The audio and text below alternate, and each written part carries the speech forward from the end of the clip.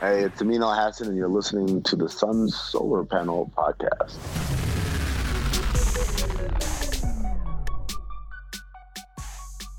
And welcome to the Phoenix Suns Solar Panel Podcast. We're still dealing with a bit of technical difficulties, if you will, but regardless, here we have today Mr. Dave King joining us on the show because you missed last week, buddy. I missed on Wednesday. I sure did. Yeah, sorry about that, guys. But you guys had a great episode, so you didn't really miss me. Well, it's debatable whether it was great. We always miss you, Dave. I'm lying through my teeth. About the great episodes without me? Yeah, you are. about missing you. So this is cool. I'm watching, and of course, Espo. Everybody knows who he is. You can't miss Espo. You can, but you don't. So Dave, you wrote an article on Bright Side of the Sun where you were talking about whether or not playoff experience matters. Yes, this is partly what I stumbled through last Saturday before I had written the article. I hadn't done all the research, so I'm going to be a little bit more coherent this time. In 5.5 years with Ryan McDonough, which is 6 off seasons, 5 full seasons, Ryan McDonough as the general manager, he only acquired, one way or another, he only acquired 6 players in 6 off seasons who had previously started in a playoff game or had significant playoff experience. I even gave him credit for Jared Dudley, who'd never started a playoff game but had made a huge difference on the 2010 team for the Suns. And I gave him credit for Greg Monroe, who was a throw-in in the Eric Bledsoe trade, who only played for the Suns for 3 months, but at least got into their rotation. If you take those two out, Ryan McDonough acquired a grand total of 4 players in his 6 off seasons who had done anything in the playoffs as a starter. Leandro Barbosa, Tyson Chandler, Trevor Ariza, and Ryan Anderson. Not one of those players was still in his prime by the time Ryan McDonough acquired them. So they may have started in the playoffs, they may have had an impact on a playoff team, but they were all on the last legs of their careers. And Trevor Ariza did just sign with Sacramento Kings, but they will find out, just like the Wizards did last year and the Suns before them, that Ariza is really washed up. So that's Ryan McDonough's record. He just drafted guys, and he brought in guys who were too early in their careers or too late in their careers. That was just his motto. That was the way he was going about business. And guess what? The Suns went through 4 straight seasons of winning 24 or fewer games, and he lucked into his winning season. So James Jones has decided to do the exact opposite. James Jones, in just 1 off season, has acquired 7 players who have started at least 1 playoff game, 6 of whom are still on this year's staff. 6 of whom are still on this year's roster, RIP Jamal Crawford. And they're all still in their prime or just about to enter their prime, except for Aaron Baines, who's 32 and on the backside of his career. So I really think that James Jones really does think that playoff experience matters when you're putting guys around young draft picks who don't know how to win. Devin Booker's never played a meaningful playoff game. DeAndre Ayton and Mikal Bridges and Elie Okobo were all rookies last year. So let's put some veterans around them, but young veterans who aren't on the backside of their careers and can't play basketball anymore. Well, I mean, let's not act like it's some genius formula here. I mean, it makes sense that experience helps youth. I mean, it's not rocket science, and the fact that they didn't do it. Well, if it's not rocket science, why didn't Ryan McDonough ever do it? Because there is a thought that they were always tanking on purpose to get higher draft picks. So if you don't want to wind up in the middle of the lottery, you don't add those kind of guys that are going to necessarily make you marginally better. So I don't think it was necessarily right, but without that kind of a theory, you don't wind up with DeAndre Ayton or that number 1 pick. You wind up with the 11th pick or the 12th pick, very much where we were during the Lance Blanks era. We saw a lot of veterans on those Lance Blanks teams that had experience, and they wound up a middling middle of the road kind of franchise. So I No, don't. no, no, no. But Lance Blanks' guys were either on the backside of their career or toward the end. I mean, who did he acquire? Michael Beasley. I mean, come on. He didn't bring in guys who had been successful in the playoffs. I'm just the point being, you could argue the strategy in those 4 years was to lose in a way that assured that you had top draft picks. Now, what you did with those top draft picks, that's a different story. They obviously failed in finding top talent outside of Ayton, and Booker was an anomaly at 13. So I get it, and we're obviously going to rehash what Ryan McDonough did or didn't do for the rest of this offseason, because there's not a lot to talk about. But it's not a stroke of genius to add guys with experience and playoff experience to a young roster in hopes of them getting better. And I think it's the smart thing to do, and James Jones is doing it because guess what he had a lot of? Playoff experience. He only missed the playoffs, I believe, once as a player. So obviously it's coming from his own experience in building a roster. So I totally get it, but let's not act like it's some brilliant concept. It's just something that hasn't been done. I'm not saying it's a brilliant concept.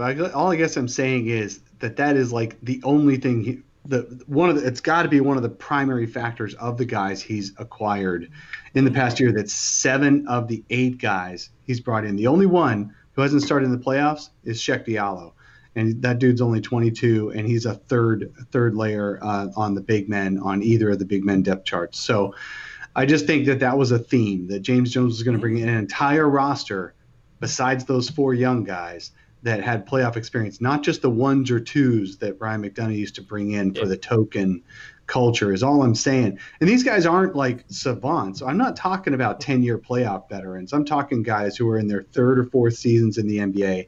They've been to 1 or 2 playoffs. They just know what it takes. They have an idea of what it takes to be a winning basketball team. Even the rookies he brought in, Cam Johnson and Ty Jerome, both made the Elite 8 in the past year. And Ty Jerome obviously won the championship. So these guys know what it takes to win basketball games. Mikal Bridges a year ago, remember Ryan McDonough was so famously overridden in the draft room. I really don't think it was Robert Sarver himself who said, "Oh my God, I love Mikal Bridges." I'm guessing it was James Jones, judging by James Jones's later moves, that Mikal Bridges is the exact kind of guy that he wants to bring in. So I just think, I'm not saying that he's trying to make them a playoff team. What I'm saying is he's trying to bring in guys who know what it takes to win basketball games. No, and I think it's the right strategy. I'm not disagreeing in that way, and I don't think he hid that that's what he wanted to do either. I think he made it pretty clear that was what part of his secret sauce in getting this team back to respectability was. Now, it makes them better. I mean, you look at this roster, and unless you're extremely self-loathing, you realize it's a better roster than they've had in a while. So, hopefully it has a great impact on DeAndre Ayton and Devin Booker moving forward, that these guys learn the right ways to play, the right way to win. It gets the right mentality there for these guys to set the foundation moving forward. And that's got to be what James Jones is trying to instill here with the roster he's built. Well, and that brings up a earlier quote that James Jones had said to Devin Booker, something along the lines of, "It's your guys' job to get better, and it's our job to put a better team around you." Yeah, and it's true. Right.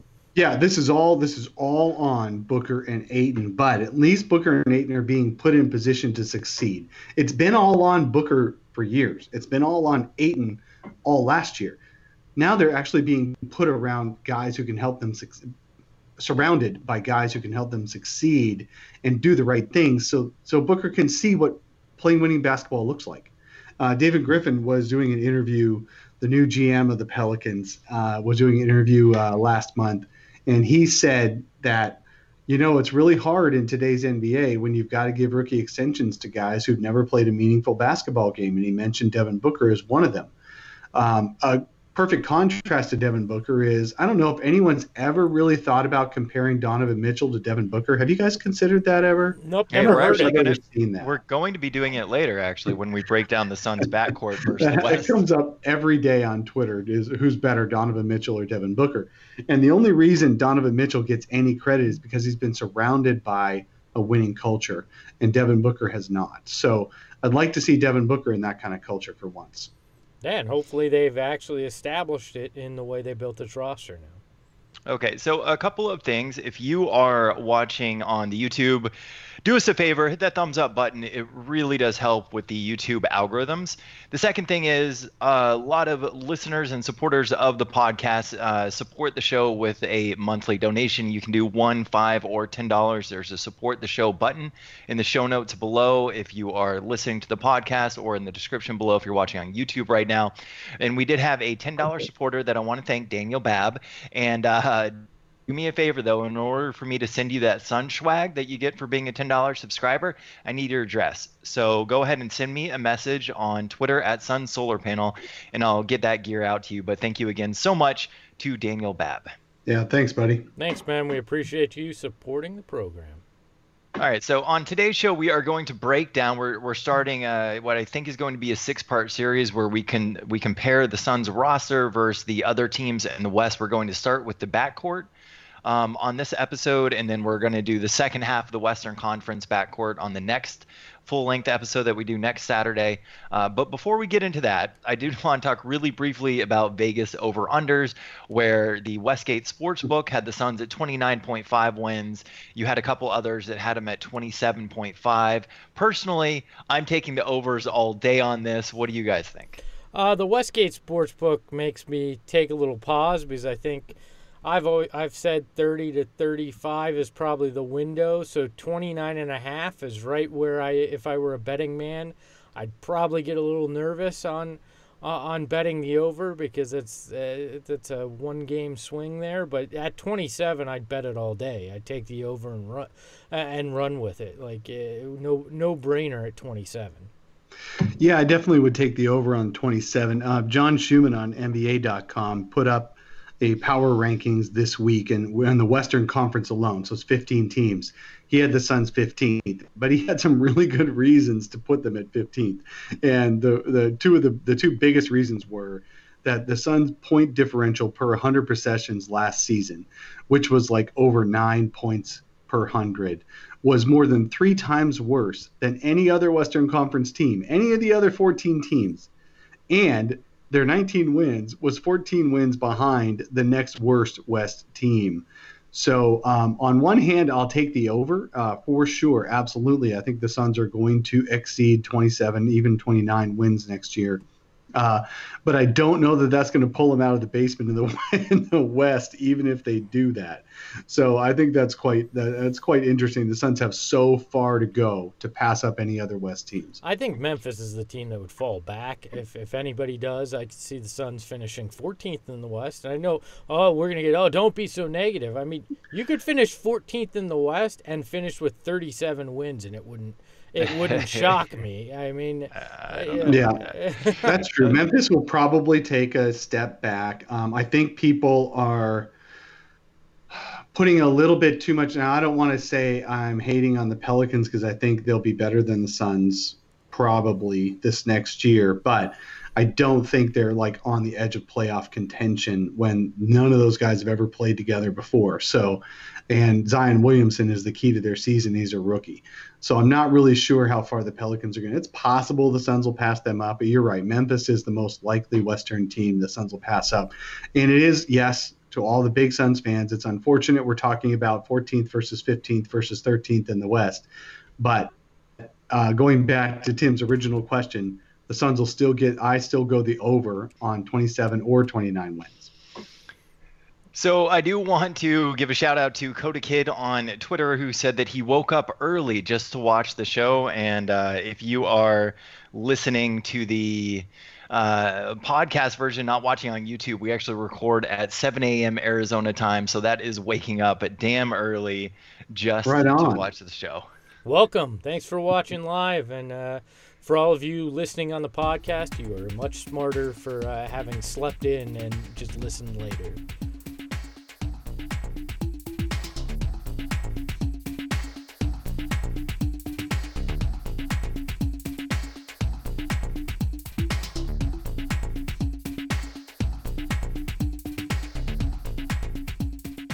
So we're going to break down the Suns backcourt, but before we do so, we're doing the series on advanced stats, and today we want to break down win shares for you guys. So to make sure everybody understands a lot of these stats, we're going to start with win shares and kind of talk about how that relates to the Suns.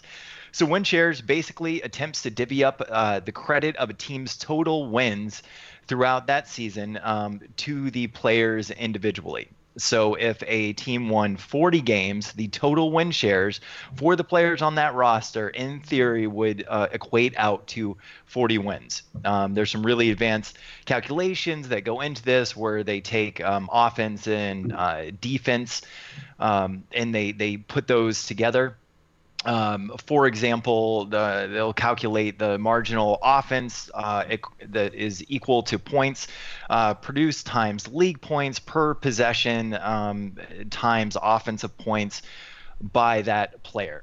They'll also take into account things like team turnovers and a player's share of those. And you get all of that together, and that will help equal the win shares for a player. So last year for the Suns, Ayton led the Suns with 5.8. Holmes had 4.3. Devin Booker was at 3.5, and Mikal Bridges was at 2.9.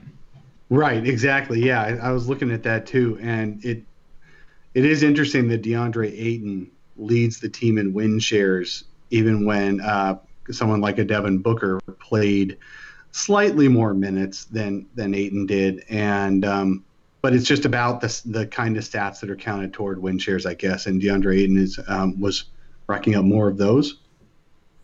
Do we know why Ayton outpaced him by almost twice? Because there's like 7 or 8 different really complicated mathematical equations that go into it. So I'm not sure exactly what it was. Part of it was probably the counting stats. I think that there were some advanced stats that actually showed that DeAndre Ayton was a better defender than probably the eye test showed. Well, how much do we not know how much rebounding plays into this? Is it really a secret sauce where they've got this equation locked down so you don't know? Because that seems a little ridiculous to me if we don't know what's really digging a little bit into it. Devin Booker had 3.3 offensive win shares, which is when you're only using the offensive counting stats, and only a 0.3 defensive win shares. This is one of those stats that does not go negative, by the way. So you're 0 or greater than 0.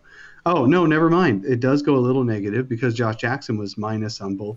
Josh Jackson breaks any scale, regardless of if he can go negative or not. Anyway, you can have offensive win shares and defensive win shares, and those add up. And Devin Booker gets almost no defensive win shares because he doesn't do any defensive counting stats. He doesn't get steals. And a player that gets steals will get more defensive win shares. So that kind of counts against him. But still, even Ayton had more offensive win shares than Booker.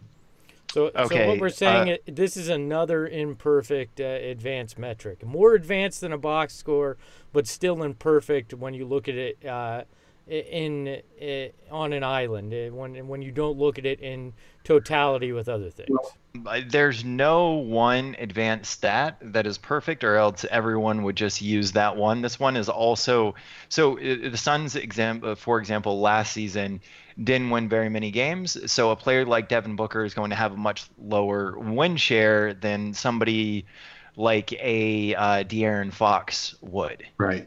Yeah, no, I was going to say that as well. But within the Suns, it is interesting that DeAndre Ayton outpaced everybody else on the team. And yes, you're right, Tim, absolutely. Win shares are just a factor of your own team. And when you're 14 wins behind the next best West team, and you only have 19 and no other team won fewer than 33 in the West, there's a lot fewer win shares to go around.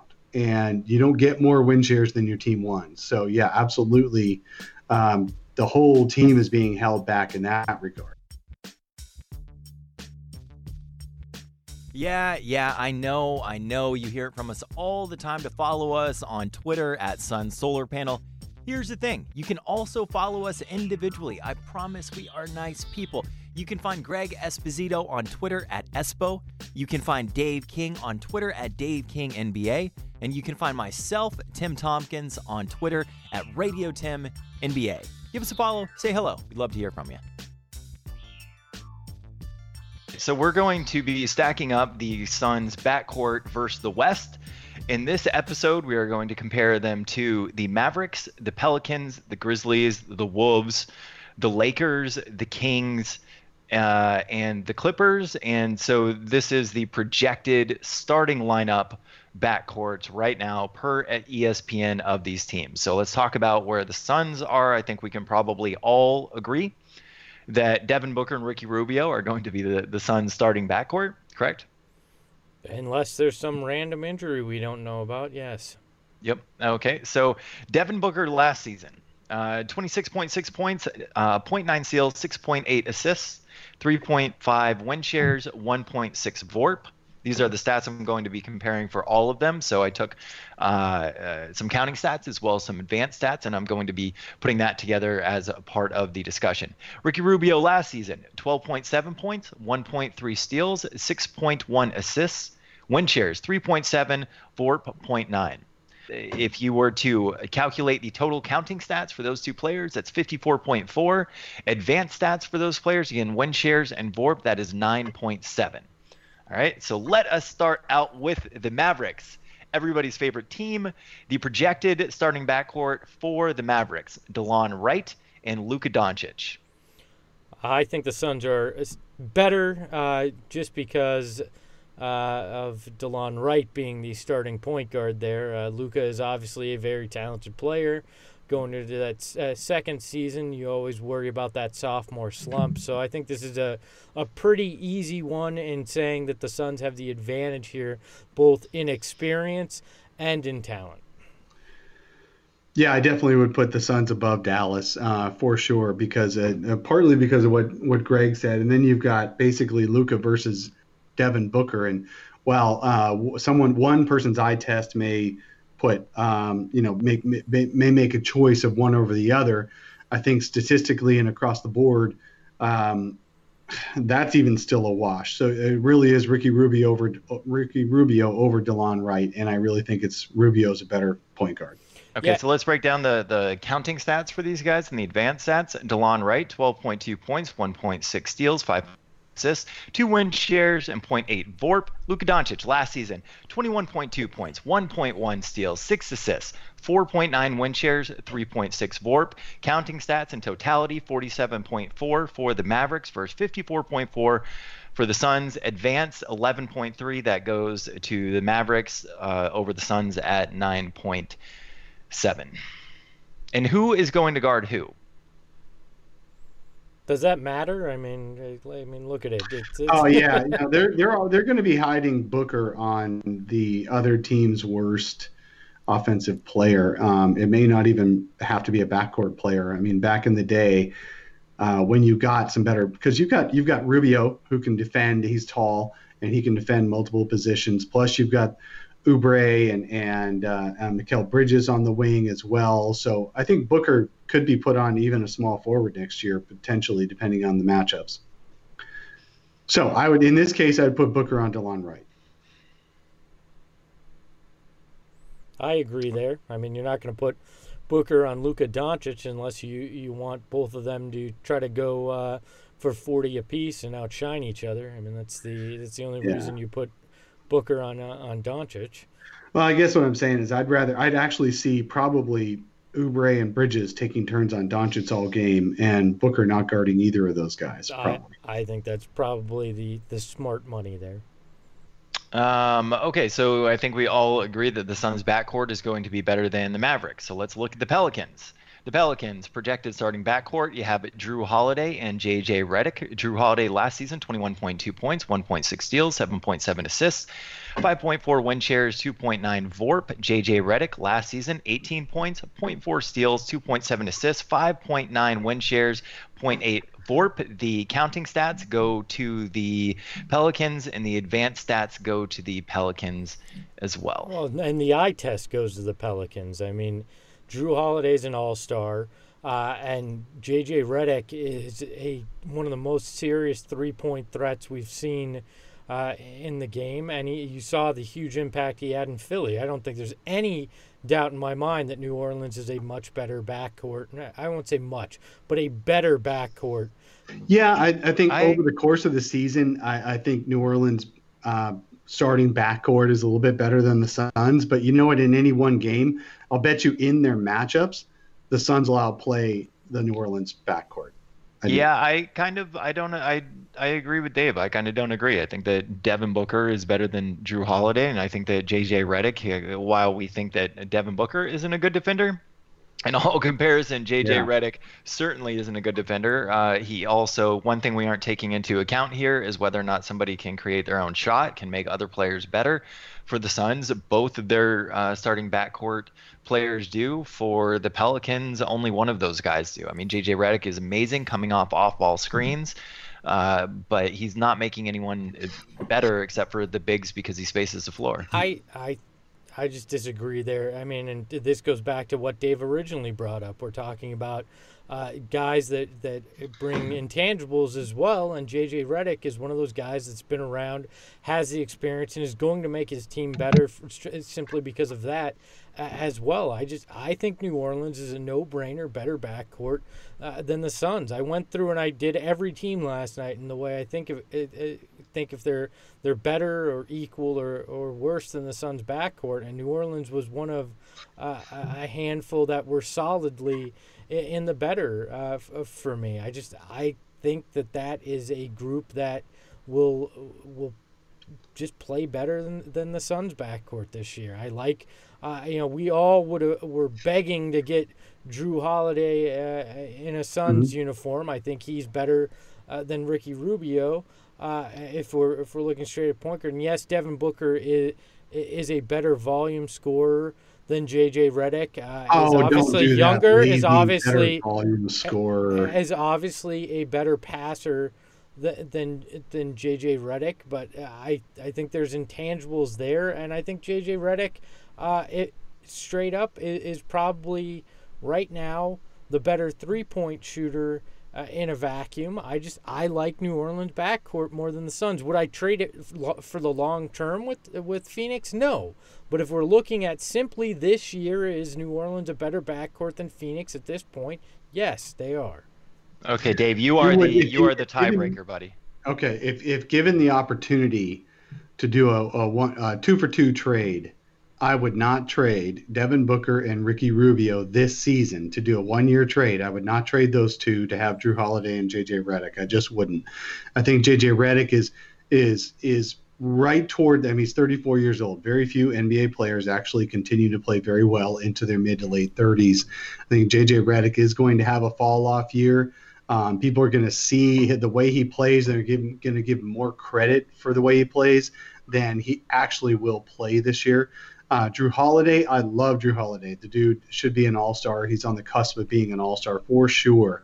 But I'd rather have Devin Booker over him, and I'd rather have Ricky Rubio over Redick. So, and I think in one-on-one matchups or 2-on-2 matchups, basically in their matchups that they're going to have this year will be either 3 or 4 games against each other. The Suns backcourt will outplay the Pelicans backcourt. Look, okay, so hold on. I need to vote on this just because we have to go down this list, and I need to compile a list of who the Suns will be. Their backcourt will be better or worse than. So, Dave, you are the deciding factor. Suns backcourt better than the Pelicans this season? Yes or no? I'll go with yes. Okay. And Dave, Sorry, you make a good point in terms of Redick's age. And Steve Holler on the chat says, well, Redick's only a three-point shooter. Well, I was taking into account the offense he's going to play in with Alvin Gentry there, and the fact that he and Dave Griffin have said they want to play at a breakneck speed. So a three-point shooter, a guy that maybe even qualifies as only a three-point shooter, is still going to thrive in that kind of an offense. So I'll stick with what I said, but I respect where you guys are coming from in terms of that. And for the future, it's definitely the Suns' backcourt. All right, so the Grizzlies coming up next. This should be a pretty short discussion. ESPN projected starters for the Grizzlies. Ja Morant, I don't have any stats on him because, well, he hasn't played in the league yet. And Dylan Brooks sliding in at the shooting guard position. You guys might remember him from the trade that didn't happen last year. Anyway, he averaged 7.5 points, 0.6 steals, 0.9 assists, 0 win shares, and a negative 0.3 VORP, which puts him just under replacement player level. Will the Suns backcourt, unless you want to dive deep into the Grizzlies backcourt, be better or worse? Suns better. Oh, and in a heartbeat. I mean, we can move on. There's not even a discussion here. If the Suns backcourt isn't better than that, we've got major problems. I spent so little time prepping that part, so yeah. All right, the Wolves. And this one's interesting. I think in this one you do need to value upside a little bit in this, but maybe I'm just a little bit higher on Josh Okogie than other people. The Wolves' projected starting backcourt is Jeff Teague and Josh Okogie. Last season, Jeff Teague, 12.1 points, 1 steal, 8.2 assists, 2.2 win shares, negative 0.1 VORP, which again puts him just above replacement player level. Josh Okogie last season, 7.7 points, 1.2 steals, 1.2 assists, 1.2 win shares with a 0.1 VORP. The counting stats clearly go to the Suns, and the advanced stats clearly go to the Suns as well. Again, the eye test clearly goes to the Suns. I'd much rather have Ricky Rubio over Jeff Teague, and I think it's obvious that everybody would much rather have Booker there. So I think this is another easy one. I take the Suns backcourt in a heartbeat here. Yeah, I think even Wolves fans would take the Suns backcourt. Yeah, and you know what, Josh Okogie though, he is really good. I don't know if you guys have really had a chance to watch his game. Make a shot, dude. Yeah, I like his game. I like his game a lot. I can't hate on the guy. I think they got a real nice player. If he can start making shots, he'll be a very nice player. If he cannot make shots, he'll be a bench player. Well, and again, in a vacuum, I don't care what his potential in the future is. Right now, I wouldn't take him over either of the guys in the Suns backcourt. So. All right, well then moving on, we both agree. Lakers, this one's fun. The projected starting backcourt, and we've heard this multiple times, is actually going to be LeBron James starting at the point with Danny Green starting at the 2. LeBron James last season, 27.4 points, 1.3 steals, 8.3 assists, 7.2 win shares, 4.9 VORP.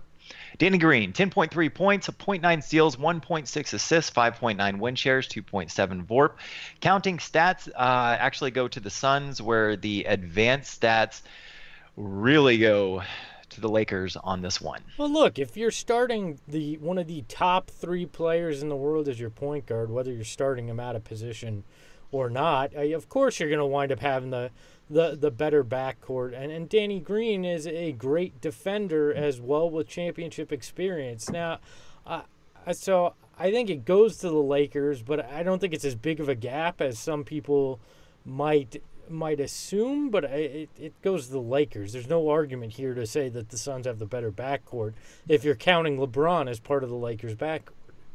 Well, he is. And who guards who too? Because this is the projected starting lineup for the Lakers is a problem for the Suns. LeBron James at the 1, Danny Green at the 2, Kyle Kuzma at the 3, Anthony Davis at the 4, and DeMarcus Cousins at the 5.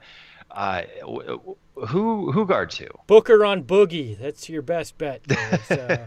I don't know. You can't hide Devin Booker. Who guards who? I think what you do is you go through a matchup lineup for the Suns, and so you might put Booker on a Kyle Kuzma and just see what happens, or Danny Green, and say, look, if those guys beat me, that's fine. but I'd put like an Oubre and a Bridges, guys like that on LeBron. You're obviously going to have to put, Dario Saric on Anthony Davis and pray. And then DeAndre Ayton and DeMarcus Cousins will do the super Spider-Man meme looking at each other on. I can put up my counting stats, but it's the other guys who are going to actually win this game for us, at least at this point in Ayton's career.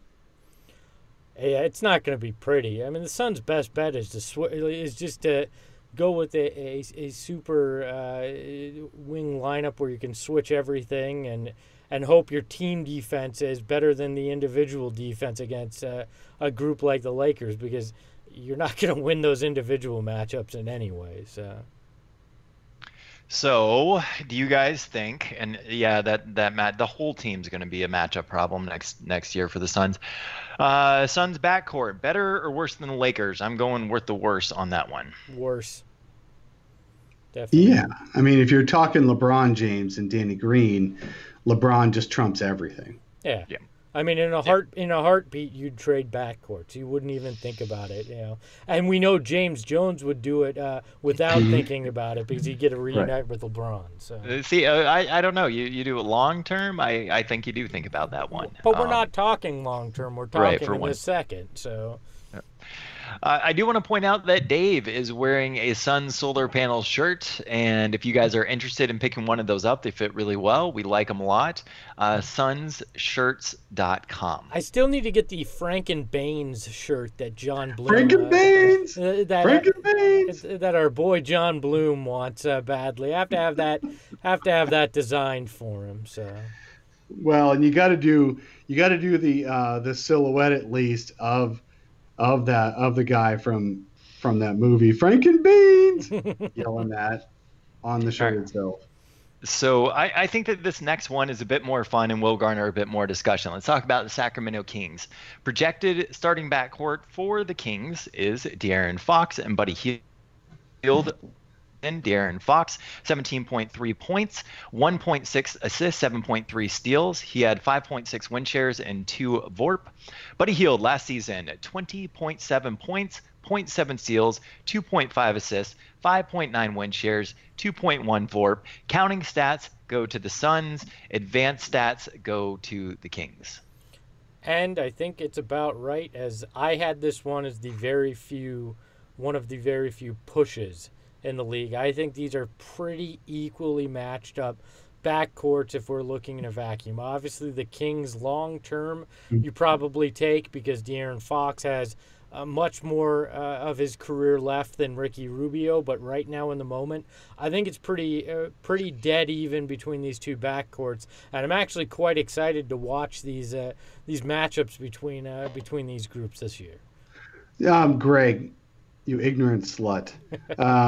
Yes, De'Aaron Fox has a much longer and potentially more exciting career ahead of him than Ricky Rubio.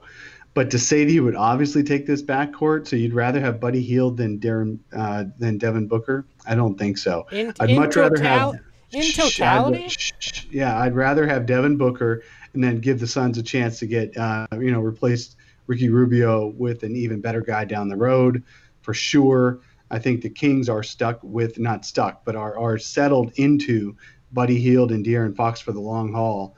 Whereas I'd just rather have Devin Booker. He is the best player among those four, and it's not even close. Oh, okay. They have a long-term answer at point guard, and they have Devin Booker light and Buddy Hield there.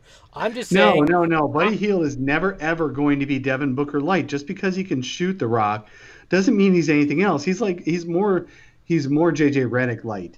Buddy Hield is. So no, Buddy Hield doesn't do anything but the shooting. I mean, he averaged to 2.5 assists.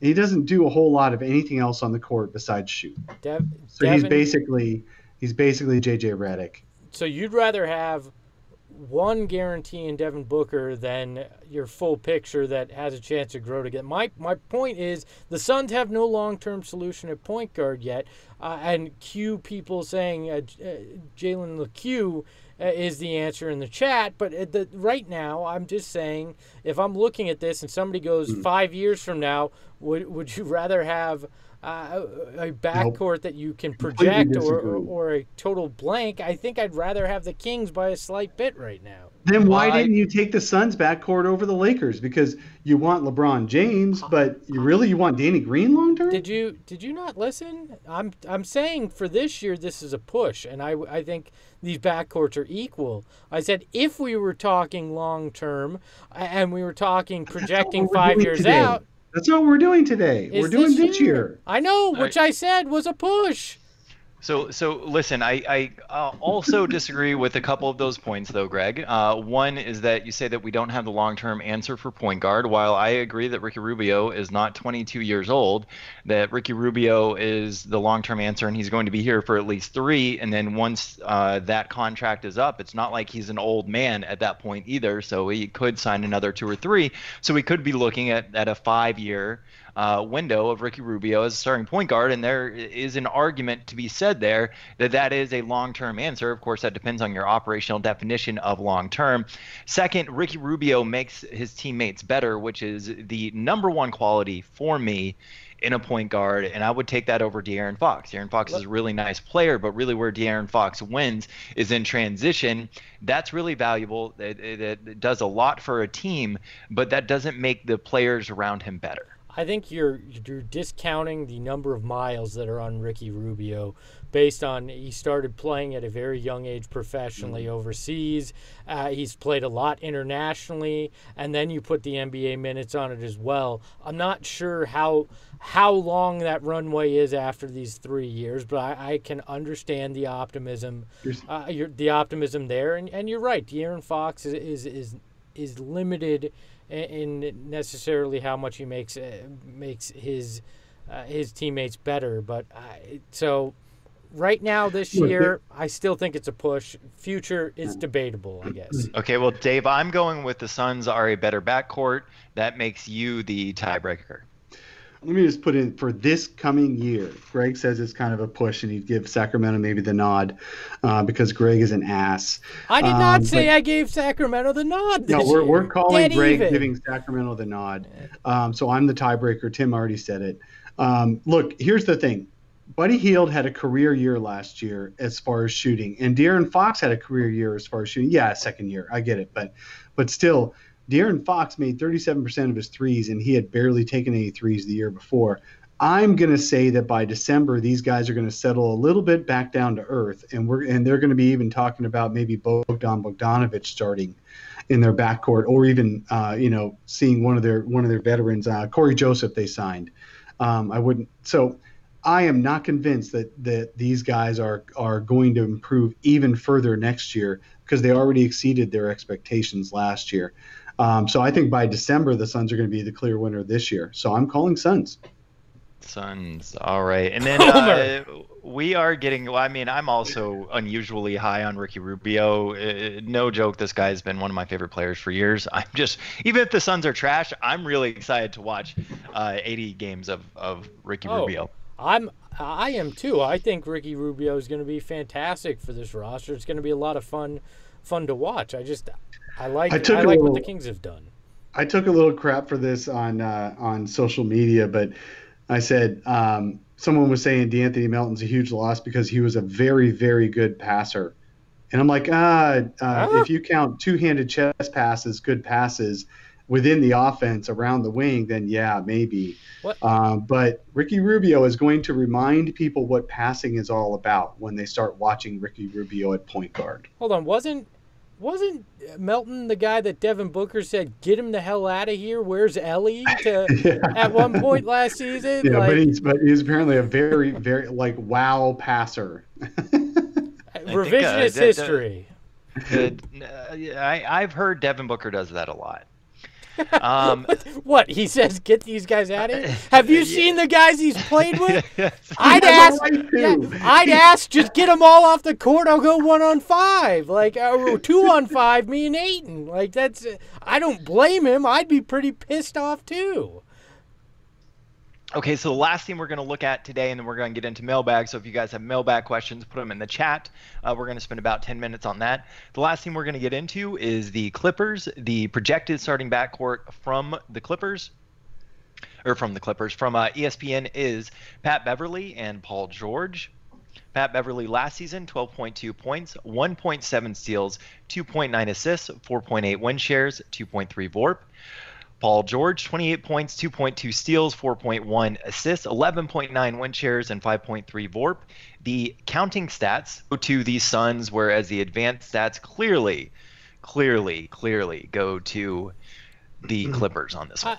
I think this depends because so we think Paul George is going to be the starting shooting guard there, since Kawhi will be the starting small forward. So if we're counting Paul George as the shooting guard here, who's their power forward? Sorry, I'm being ignorant. Montrezl Harrell. Yeah.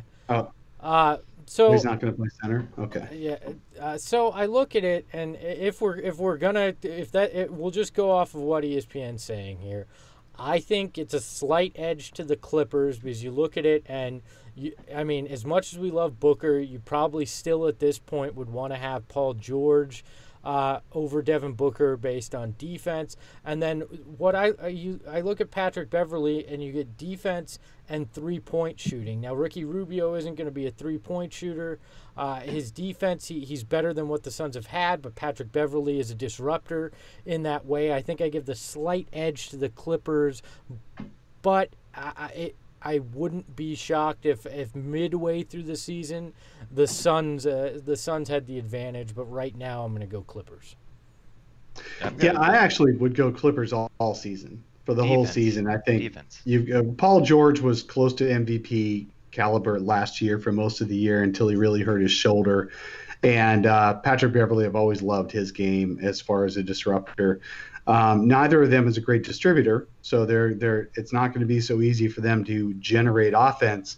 There's going to be a lot of weird looking offense, I think, from the Clippers because Kawhi Leonard's not really a distributor in that sense either. All those guys can create their shots or catch and shoot in Pat Bev's case, but it'll be interesting to watch. The Clippers are going to win a ton of games. They're a very good backcourt. I would take definitely for this next year Paul George and Pat Bev if it was only for a year, and then I could switch back a year later.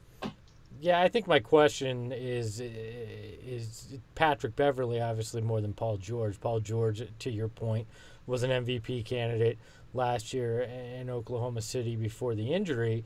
But is Patrick, and I think the gap between him and Devin Booker on the defensive side is obviously huge, but offensively not big. It comes down to Patrick Beverly for me, and I could see where he may not be as huge of a factor throughout the year, depending on if that 3-point shooting slides for some reason, or there's just other factors where I could see a Rubio Booker backcourt becoming slightly more appealing. But right now, it is definitely the Clippers. So. Yeah, I'm going to go Clippers as well, just from a defensive standpoint. I think that's a nightmare, and defense does matter. Paul George actually could make an all-defensive team if he hasn't already. I think he might have. So absolutely, plus Pat Bev. So they definitely get the win there. So let's see. The Suns, we have them better than, and again, we're going to finish the Western Conference up next Saturday. We have the Suns backcourt better than the Mavericks, the Pelicans, the Grizzlies, the Wolves, and the Kings. And we have them worse than the Lakers and the Clippers. Yeah, I mean, even giving some of our homer tendencies, I think that's a pretty good list. I think the Suns backcourt is pretty good. I did an overall, and I know we're going to do these in sections, Tim. I get that, and only a few teams at a time. But I did do an overall comp against what I thought were the top backcourts in the league across both conferences. And the Suns are top 5 in just about every offensive category, and they're mid-pack in the other categories. So I think the Suns, that's a pretty good backcourt, and we should not discount the fact that the Suns have a pretty good backcourt coming in next year. Yeah, I actually think when we run through this, and then we're going to do the front court after this is over, that we're going to be pleasantly surprised with how the Suns match up across the West. If we have time, it's a long off season. Maybe we'll do the East too. I don't really know yet. So now let's go ahead and do some mailbag questions. These are a mix of ones that we got from podcast listeners via Twitter and then people that are listening right now, or watching, I should say, on the YouTube chat. So if you want to get those in, we'll go ahead and try and answer some of those. The first one is from Steve Holler on the YouTube chat. He says, Espo, do you think Rubio improves this year over what he played like in Utah's system the last couple of seasons? Yeah, I think that he will look better, because I think they're going to tailor the offense towards his strengths, and I think he's going to be a great distributor for Devin Booker, who will help him look better. DeAndre Ayton is going to be spectacular with Ricky Rubio, especially on those pick and rolls. I have a lot of excitement for what Ricky Rubio will be able to do in this offense. I don't think there's any doubt he's going to look better than he did over in Utah. Yeah, last time Monty Williams was a head coach, he helped Chris Paul look like an all-star. And of course, Chris Paul's talent had a lot to do with that, but Monty Williams helped that along. And so he knows how to tailor offenses. And he's always been a better offensive coach than defensive coach, even though he came in with a defensive reputation off of that Portland staff before he went to New Orleans. So I do think that Ricky Rubio is going to look a lot better this next season than he did in Utah, which was a very much catch and pass or catch and shoot. And so very egalitarian. And so I think he'll look much more like the point guard people thought he was back in Minnesota. All right. And then this one comes from Jewel, Jewell, over on Twitter. Jewel? Could be just Jewel, right? I mean, it could be. It's Tim. Of course he thinks it's Jewel. Is this from Krypton? Is Jewel from Krypton? Jewel. And Kal-El. Kal-El's leaning in. Jor-El, yeah. All right, so he says, will Tyler Johnson and Aaron Baines be Suns by the All-Star break? Ooh. Good question. If the Suns are doing well, wow, that is a really good question, because Tyler Johnson is going to be very much liked as a guy off the bench who can come in to back up either Booker or Rubio effectively. And he's a career 37% three-point shooter. He obviously can run the offense and get very few turnovers when he's doing it. He did pretty well for the Suns this past spring. So he's going to be seen as an important player. If the Suns can upgrade to a much better player, then yes. If the Suns, he would not be traded for a dump or released. I can almost guarantee that, unless there's a major injury issue going on with Tyler Johnson. He's only going to be 27 next year, so he's not going to get suddenly old. So no, Tyler Johnson, unless it's a major upgrade for a player, Tyler Johnson will still be on the team after the All-Star break. Aaron Baines, you could make a case that he'll he'll pull a Tyson Chandler and say, I don't really feel like playing for this team. But I actually don't see that happening. I see Monty Williams really getting Aaron Baines to dial in and focus this next year. And then we'll just see how the fall goes. And if the Suns are competitive and fun, Baines might last out the year. If the Suns are in the dumps again and looking at a top 4 pick, then maybe they'll be nice and either release Baines or trade him. So it's a really good question we cannot answer right now. I think right now they expect both guys to be there all season unless there's a major upgrade. They're both expiring contracts, so Baines might be included also, like a Tyler Johnson, in with a big contract player that another team wants to get rid of. Yeah, a couple factors. It depends on, is there a big, a quote-unquote star, particularly at power forward, that becomes available? If so, I think Baines and Tyler Johnson are likely gone if the Suns are part of that deal. If the Suns are losing, which we expect they're not going to be likely in the playoff picture, I think Aaron Baines is the more likely candidate to be gone, that they do him a solid and trade or release him, buy him out to let him go play for a contender by the end of the year. But I think Tyler Johnson, if nothing major opens up, they keep him because he fits the roster, and winds up giving you a lot of cap space going into next offseason. So I think Tyler Johnson likely here. Aaron Baines is a big if. I have a sneaking suspicion, and this isn't based off of a ton, but I have a sneaking suspicion that the Suns targeted Aaron Baines and they want to keep him around. Yeah, I agree. Past this season. But does he want to be here?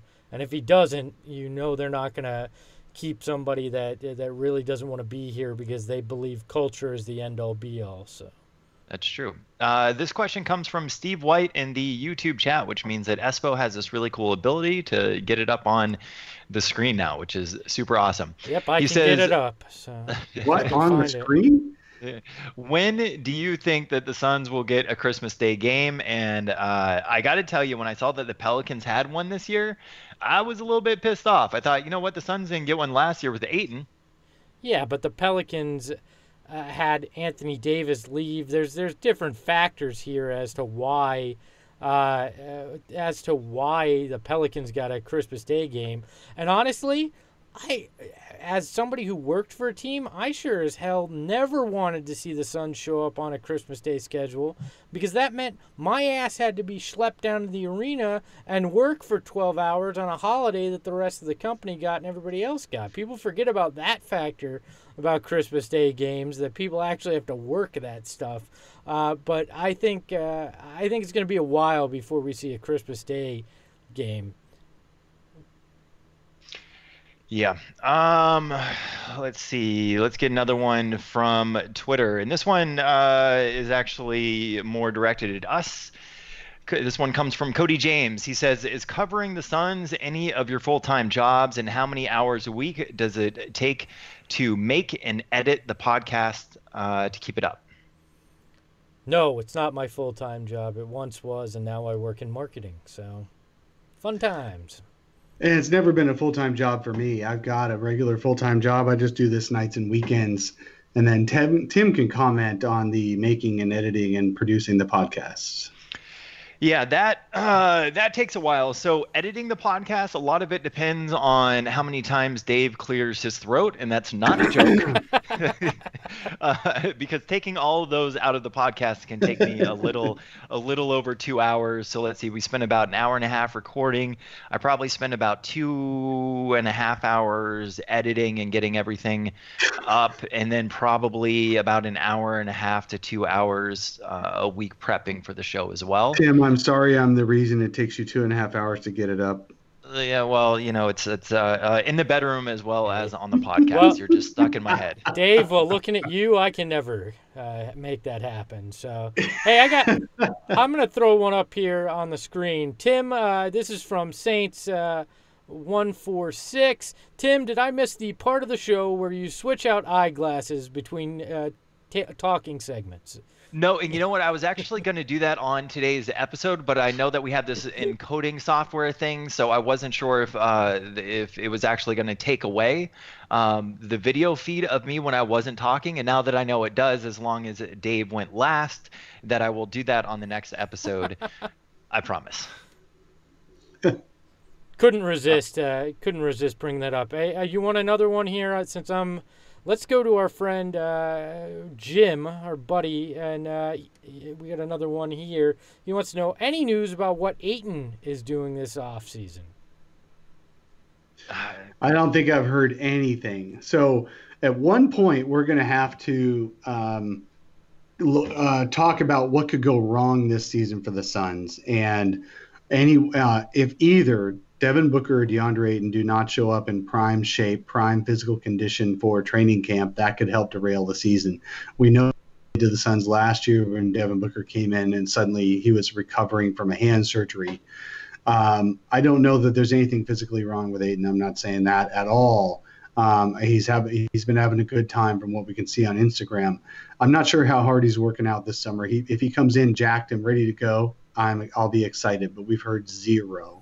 Look, I couldn't care less if we're seeing mixtapes drop of him playing basketball against guys not playing defense, or him showing off on Instagram that he's lifting weights. Like, I don't care that we've heard radio silence about what he's doing, right? As long as, but when he shows up at training camp, to Dave's point, he doesn't look like the Pillsbury Doughboy or Zion's body at this point. You know, like, I'm all right with that. He just do your thing. Live your life. I don't need to hear everything you're doing in the off season. I mean, we used to hear about Suns big men like Alex Len working out with Hakeem. You know, it's like, great, they did that, and it didn't do anything. Like, just show up ready. I don't care if I see or hear about it in the off season, to be honest. All right, so let's take one last question before we end this, and this is from Blake Martin on Twitter. He said, "It would love to hear a bit more about why the national media rated the offseason so poorly when all the Suns truly did was surround Booker and Ayton with quality rotation players. Having at least 2 NBA caliber players at each position hasn't been a reality for the Suns in years." I don't know. The simple answer is it's easy. It's easy to hate on a team that hasn't won, that has made questionable decisions in the past, so you feel safe in taking a shot at them or saying they had a bad offseason, because in all likelihood you're not gonna get raked over the coals for having that take, even if it turns out to be wrong. The only people that will are Suns fans. So overall, it's a safe thing for the national media. And you got to remember, if they're covering 30 teams in the NBA, or they're covering multiple sports, they don't have time to really watch the Suns, so they don't understand Devin Booker the player or DeAndre Ayton's potential fully. They just get the once over glossed look at things, and so they don't have the full picture as well. Yeah, the John Schumann of NBA.com does everything by the numbers, and he basically laid it out. I mentioned earlier in the podcast today, he basically laid it out. The Suns have a long way to go to not be the worst in the West, a long way to go. So while they may have made progress, and everybody agrees that the Suns made progress, it's still so far behind the rest of the West that it's going to be difficult to imagine them getting that much better. That's why the offseason is being rated low. I think the Suns just have to prove it. Doesn't mean they won't win more games than people expect. It just means the Suns have to prove it. Yep.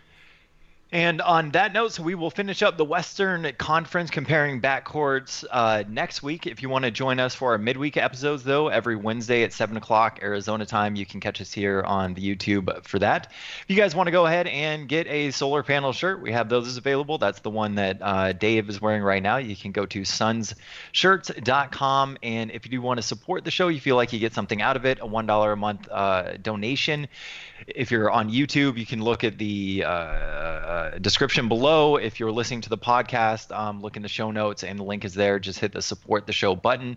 But we really do appreciate everybody that woke up so early for the YouTube, and everybody that guys takes an hour out of their day or out of their week, I should say, to listen to the podcast as well. Thanks, everybody. We appreciate you, and we'll talk to you on Wednesday.